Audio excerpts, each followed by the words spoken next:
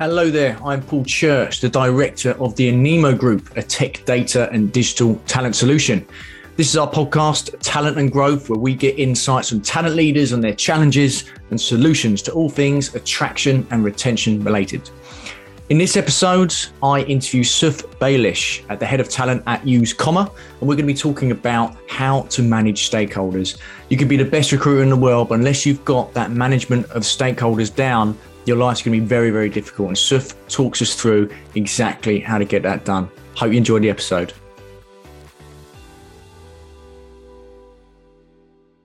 Hello there. Today I'm joined by Baileche, and today we're going to be talking about how to manage stakeholders. So important that the whole ecosystem for recruitment runs as efficiently as possible, which means you need to win the hearts and minds of stakeholders and manage them effectively. And that's why we've got Suf in today. Suf, thanks for joining us. How are you doing? Thanks for having me, Paul. Yeah, really well, thank you. How are you? I'm very good, thank you. Very good. And I did talk about it before we went on air, but just to congratulate you as being part of the Talent 100 most influential talent and HR professionals in the UK 2022. How's it feel? Yeah, really weird. It obviously proves that I'm doing something right and I'm being recognised for it. So came completely out of the blue, but I'm really, really proud of myself, if I'm honest. Fantastic. So you should be well done. Well, look, it'd be great if we just start off by you just give me a little bit of background on your journey into your current role and position at Comma. Yeah, absolutely. So I have been in the talent space for a little over 7 years now, and I pretty much fell into it, as do 90% of other people that go into recruitment. So I was studying my A-levels, chemistry, biology, maths, working part-time in Waitrose, and decided didn't want to go to university, didn't know what I wanted to do, didn't want to rack up loads of debt without actually being able to utilize the education that I've been provided with. So I was actually talking to a customer in Waitrose, and he just suggested recruitment. I completed an internship for about 4 months, and the rest is history. So just to talk about the types of positions I've been in, the companies, etc. So I've pretty much done everything there is when it comes to recruitment. I've recruited for sales individuals, marketing, finance, pretty much everything non-tech. And I've also dabbled with the software engineering side, the technology side of the business as well. Everything from seed stage companies right the way through to IPO. So I've pretty much seen everything that needs to happen when it comes to scalability and growth, the good, the bad, the ugly. My role here at Comma as head of talent is really looking after that recruitment function. We're about 21 people at the moment. When I joined, we were about 11 or 12. So even in a short amount of time, like 3 or 4 months, we've got ambitious growth plans. My role is pivoting slightly in the new year. So I will be promoted to head of people, to look after more so the people operations, the people side and the culture. But yeah, that is pretty much it in a nutshell. Comma is definitely the smallest company that I've worked with before, but I'm a huge advocate for startups, and I will probably be in a startup for the rest of my life. Fantastic. And congratulations on the upcoming promotion then, as it were. Yeah, thank you very much. I think I've always wanted to dabble into that people side of things, because I think, people are so important and integral to a company's success. So to me, it is just a natural progression path for me. And how's that talent team made up right now? Is it just yourself, or have you got anyone else working with you? So I've got a fantastic technical talent manager called Jake. The idea is to train him up to then take after my role as head of talent. We will be growing the team even more in the new year. So we'll be looking for tech sources. We'll be looking for a commercial talent partner as well to look after the sales team. And we're also going to be looking at some talent associates to really go into the data and the nooks and crannies of processes and how we can make that better. Fantastic. All right, cool. So let's dive into today's subject then. So managing stakeholders. So let's just firstly just quickly make sure we're all clear, singing from the same hymn sheet. Let's define what we mean by stakeholders. Yes. So the way that I would describe a stakeholder is essentially a person or a group of people who are actively involved in an initiative and a placement of a role, project, whatever they may be, and whose interests may be positively or negatively be affected by the outcome of that role, project, initiative. Now, that I have actually taken from a project management definition of what a stakeholder is. But actually, I like to think of talent and recruitment as mini projects. So every role that you're taking on, you should be acting as though it is a mini project. So you should almost be thinking of them as internal clients. Absolutely. I think that's a great way to look at it. And what are often problems that come up for talent acquisition when working with stakeholders? I would probably say the biggest problems really stem from the lack of understanding expectations and the restricted flow of information, whether that be from talent to stakeholder or stakeholder to talent. And this is why it is so fundamentally crucial that when you're starting working on these types of roles, it's so important that you're managing those expectations from the offset, because then there are no question marks in terms of, well, I expected X, Y, and Z to be done, but you presented A, B, and C. I can guarantee you that if you set your expectations from both sides, it will make both parties' lives easier. And that stems from, communication. I'll run into the list of stakeholder management in a little bit, but even with communication, I previously have every Friday, I would send an activity report to all of my stakeholders in which I'm working for. And it pretty much highlights the activity, the applications, the outreach messages versus talent screening versus final stages, offer accepted, etc., essentially running them through the whole funnel. Some hiring managers, that's perfectly acceptable. Some hiring managers, they expect an update every single day. So it's really managing those expectations and making sure that it's feasible for both parties. Fantastic. Okay. And is there anything else we could do to paint that picture of what really good stakeholder management looks like? I'd actually probably split it up into multiple different steps or points to remember. So the first thing that you need to do is actually identify who your stakeholders are going to be, who are going to be impacted by the outcome, who should you be liaising with or be giving updates to, and who is involved in the actual approval process. And when it comes to working on roles, obviously, the hiring manager is going to be an integral stakeholder, but you've also got HR, you have finance, you have the C-level executives, which will be directly or indirectly affected by this role as well. The second point to point out is communication. So identifying the best mediums for communicating with your stakeholder. Some may prefer synchronous communication, others may prefer asynchronous communication. And it's really down to you as a talent professional to help your stakeholders define how they would best work with you. The third point is data collection and presenting data. You need to understand what data are you going to relay to your stakeholders?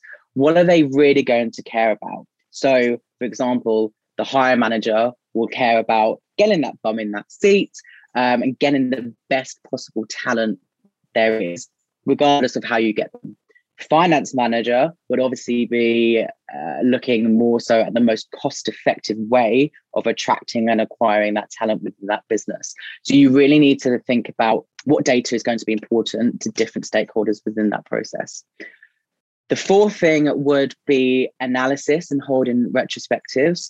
Without analyzing your own professional relationship with your stakeholders, how successful that project or initiative has been, the methods used, etc., you just simply can't improve, and it will be very difficult to improve and maintain stakeholder engagement. And that's what it's really all about. When you really deep dive into what good stakeholder management looks like. It's all about stakeholder engagement.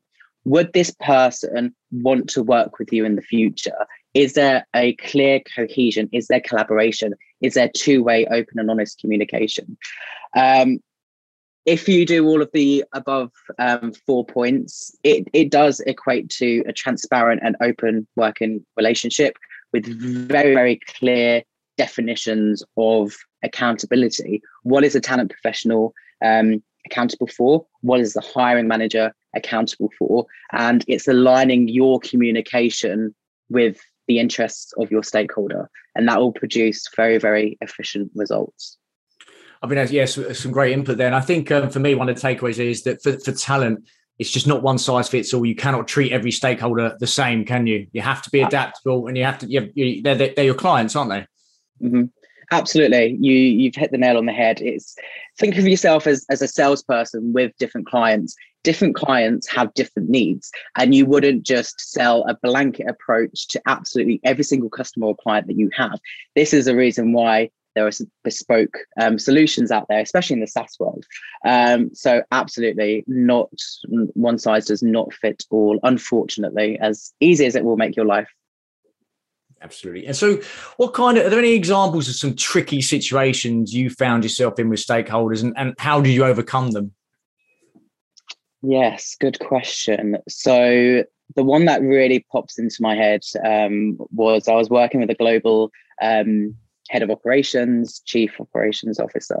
And one of the most difficult parts of that working relationship was that she was actually based in San Francisco, which is an 8-hour time difference.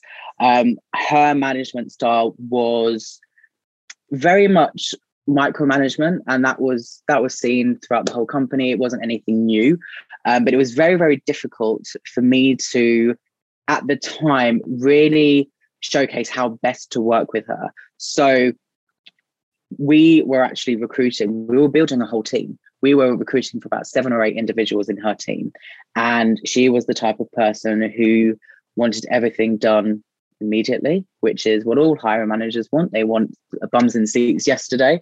But essentially what I did was I spoke her through all of my activity, including her roles, including roles outside of her team, to really paint a picture that, one, I am not just working on her role solely. I have to manage her expectations as an individual, to say, hey, look, your role is really, really important, and I'm doing my utmost to ensure that we get the right people at the right time as quickly as possible. However, there are all of these other roles and stakeholders that I also need to manage, and pretty much take her through the priority of those roles as well.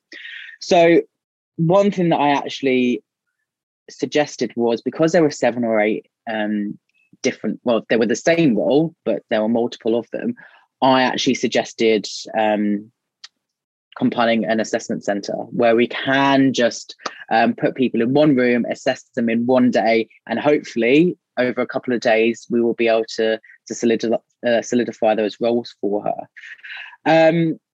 She ummed and ahed about it, and she wasn't too enthused by that, because she'd never seen it work before. But I presented some data of when I'd done it before, and this is why data is key when you're handling difficult, or any hiring manager actually. I took her through the expectations of her as a hiring manager versus me as a talent professional, and we completed the assessment center. It was really, really successful. And one thing to actually point out actually is that she was one of those hire managers who expected an update every single day. And I actually took her through the timeline of how long it took me to compile my activity report, how long it took me to send it to her, et cetera, et cetera. And it took, if I were to do it every single day, it took such a significant amount of time that time that I was using to give her an update, I could have actually been spending on filling those roles. So when you kind of allow them to realize that their actions and behaviors are directly impacting the outcome in a negative fashion, it's far easier for them to think, actually, maybe I should back off and let's see what happens over the next 2 weeks. And it was successful. But my God, it was difficult to do it at the time. Yeah, it sounds it. And you touched on it. You've touched on it a few times, I suppose, a little bit. But what are the different types of stakeholders? If we generalize, we start putting people in little boxes. What are the different types of stakeholders we typically come across? I would like to say that there are 3 main types of stakeholders. And these are just phrases that I've concocted myself, so please don't come at me.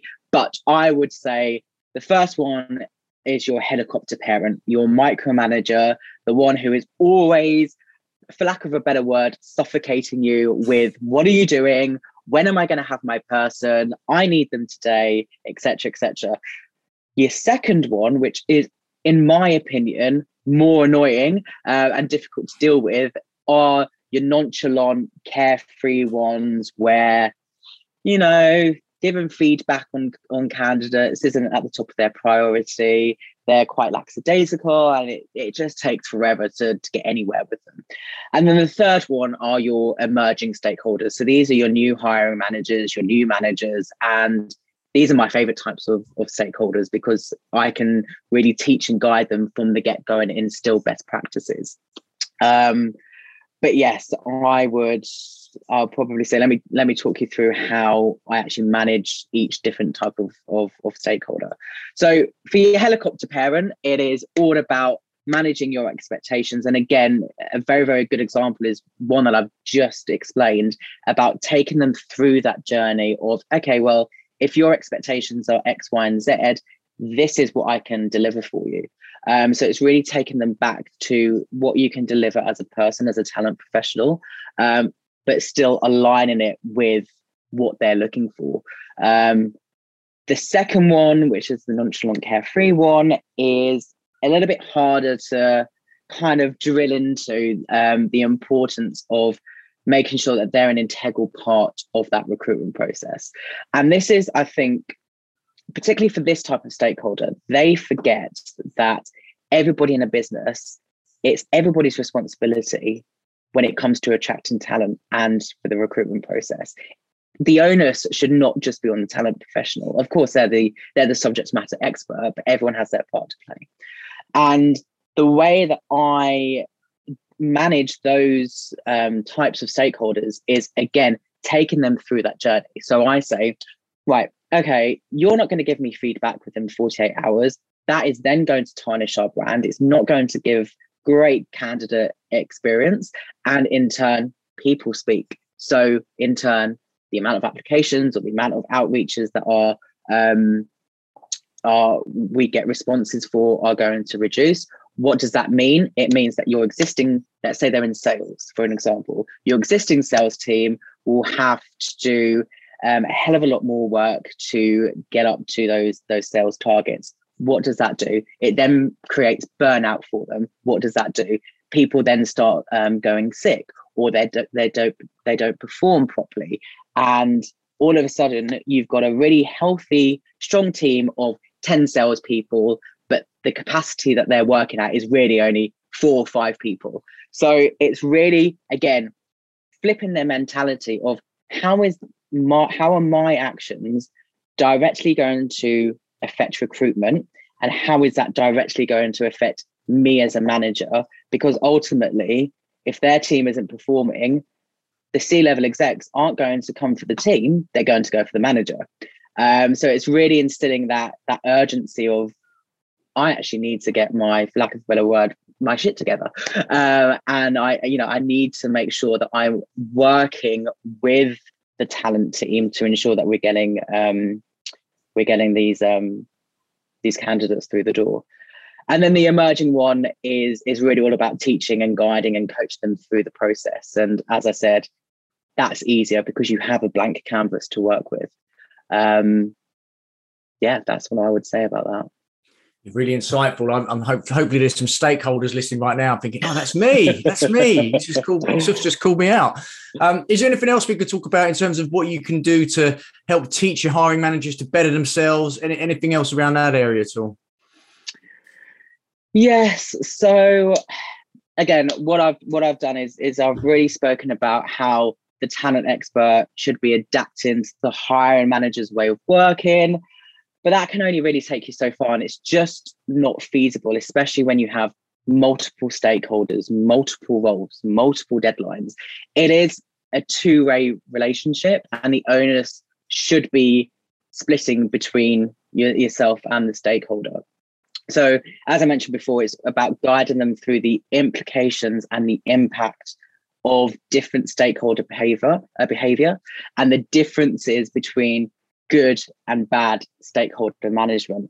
One thing that I would actually say from a talent perspective is we actually need to be asking the right questions to allow our stakeholders to extract the answer themselves.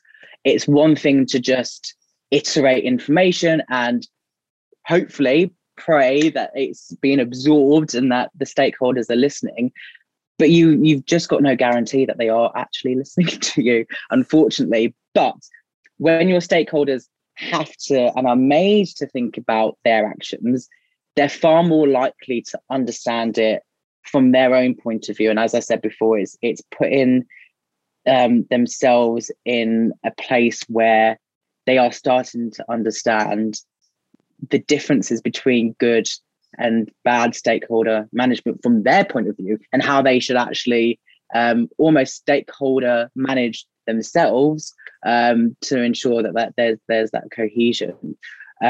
Interestingly, I've actually seen in previous companies where the hire managers are assessed by the talent team. Not sure whether that's a step too far, but it does get good information, because if you've got a large talent team and you're constantly being fed this information of how they feel their working relationship is with certain hire managers, you can start to collate that data, and you can start to really pinpoint what the training needs are for good stakeholder management, good hiring managers. You can start to see whether it is a certain individual, certain teams, etc., etc. So yeah, I would say also data is key, by the way. Data is absolutely key when you're presenting all of this, and you're guiding and coaching them through that. Yeah. And a couple of follow-up questions on that. Do you think that, actually, let's go to the data one. So you mentioned different people are going to need different types of data. Is there any go-tos that your go-to bits of data that you always will have ready, regardless of what type of stakeholder it is you're going to, your absolute go-tos? What does people need to have in their pocket? Good question. The first one I would say would be conversion rates. And this is conducive to everybody within that process because it affects different people in a different way. So conversion rates for hiring managers, they can start to identify all of the background work that's happening before a candidate actually ends up on their desk or they're interviewing them. So it gives them a sense of, for these helicopter parent stakeholders, maybe I should back off because work is actually being done. Conversion rates from initial hiring manager phone conversation, for example, through to final, it gives an indication of, are we being too lenient? Is the assessment criteria effective enough? Are we being too harsh? Is the exercise or task that we're asking these candidates to complete, is it actually beneficial? Are we extracting what we need to from that? And then, of course, the offer acceptance rate is really, really important, because if we're putting all of this effort into offering a fantastic candidate, but they are turning us down for another company, we need to identify the reasons why. And hopefully you don't have to go back to the drawing board. Hopefully you do have other candidates in the repertoire that you can quite easily pull into that process. But the reason why the conversion rate is so important is A, for the hiring manager to learn about the interview process, B, for the finance team to understand and work out the costs of, let's say there's a gap in the team and there's nobody actually doing that role and somebody else has to step in, or there's just not that skill set within the business. for them, it's an indicator of what is this actually costing the business? If we're not fulfilling this role or this skill set within an X amount of time, what detriment does that have to company growth, to company revenue, et cetera, et cetera? So I'd say conversion rates all the time. You should always be assessing what your conversion rates are. Other pieces of data is, it's really on an ad hoc basis, dependent on what you're trying to achieve. And that is the question that you need to ask yourself when you're presenting the data is, what are you trying to achieve? What is the narrative that you're trying to tell your stakeholders when presenting that data? So yeah, that is a difficult one to answer, in all honesty, Paul. But I would probably say conversion rates is definitely up there. Cool. No, I think you answered it very well. Thank you. And then the final question is, so there's something I always see, and I think is underrated, is that I don't think people understand sometimes, and I see this in recruitment, how important it is to manage internal relationships. And I think we like to have this idea that everyone's just going to do their jobs and the cogs are going to turn no matter what. But we're all human beings. We're all, emotional messes or whatever. So it's really underrated, I think, how much you have to win people over. And from your experience in TA functions in businesses, do you think there's not enough emphasis on actually winning stakeholders over to make your life a lot easier? Yeah, absolutely. I think winning stakeholders is really what it boils down to, because hopefully you are seen as the person who is the talent expert. But if you're not providing them with information, if you're not working with them day in, day out to really understand, again, it's all about those expectations. You will just never, ever be credible to them. And again, this is why, in order to win stakeholders over, unfortunately, data has to be a part of that, because data is absolutely key when it comes to change, persuasion, influence, anything like that. And it can and should be used, as I've mentioned before, to facilitate your narrative. People are far more likely to listen or trust what you say with evidence.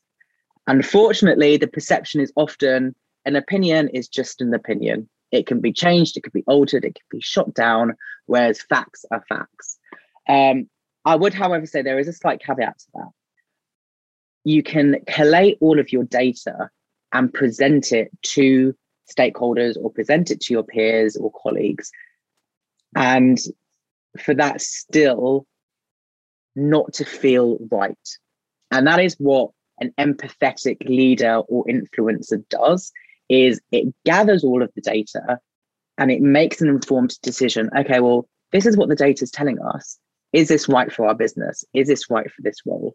And sometimes the answer is just no. So, if there's one piece of advice that I would want people to take away, is that, yes, when we're in talent and recruitment, it is hammered into our brains that data is absolutely everything. And in some respects it is, but it doesn't mean to say that you have to follow what every other company does or what every other person does. If it doesn't feel right, it doesn't feel right. At least you've explored all of those avenues.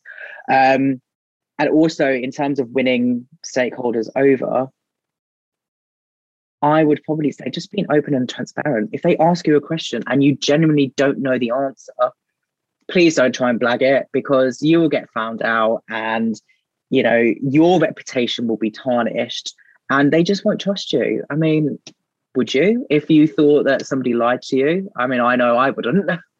Yeah, absolutely not. And in terms of that data, are there any tools or pieces of software that you think stand out as being good for recording, measuring, and then presenting that data? Any go-tos people can pick up quite quickly or easily? I think the first one for everybody is utilize your ATS, your applicant tracking system, to its fullest potential. I've seen it be used in a really, really effective way. I've seen it be used in a not so effective way. But having a really, really strong ATS is fundamental to scalability, to growth, to presenting data to stakeholders. So you really need to make sure that yourself and your talent team are absolutely utilizing it to its absolute fullest potential. There are other tools and softwares out there, again, dependent on what you're trying to showcase. So when it's, when you look at candidate experience, for example, and you want to showcase that data, there are specific software that can plug and play into your ATS, where that's all automated. A candidate comes out of that recruitment process, they get a survey straight away. If you're trying to look at different salaries in different geographies, if you're trying to break into a new market, there are different softwares and platforms that you can use. Honestly, just use Google. It's helped me so much in my 7 years in recruitment. If I don't know the answer, you Google it, and 9 times out of 10 you will find a piece of software or platform that can facilitate you getting to that answer and extracting that data. Fantastic. So sending off to everybody to use that brand new piece of software called Google, aren't we? So no, fantastic. Thanks, Surf. That's great. Final question for you. You obviously know so much about recruitment and the talent industry. Where do you tend to go to get your information from? Where would you send people if people are looking to upskill themselves or their knowledge? Where's some good forums or books or anything like that you'd recommend people?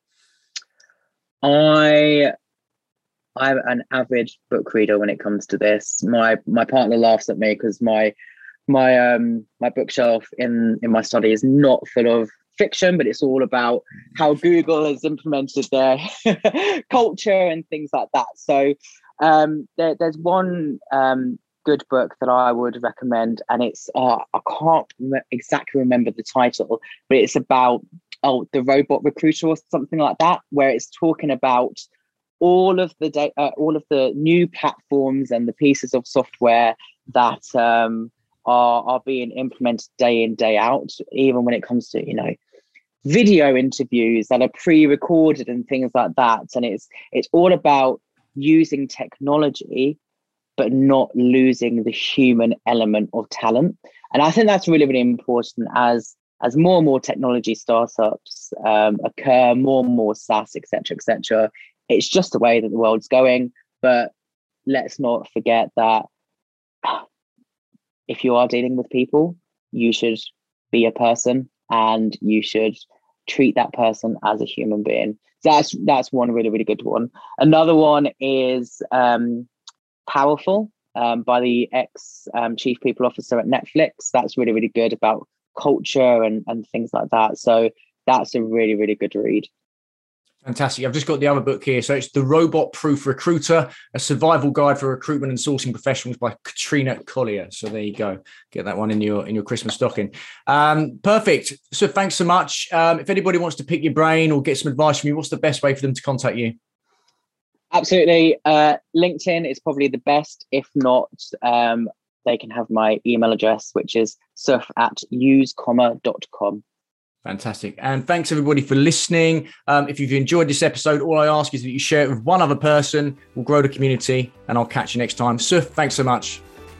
Fantastic. Thanks a lot, Paul.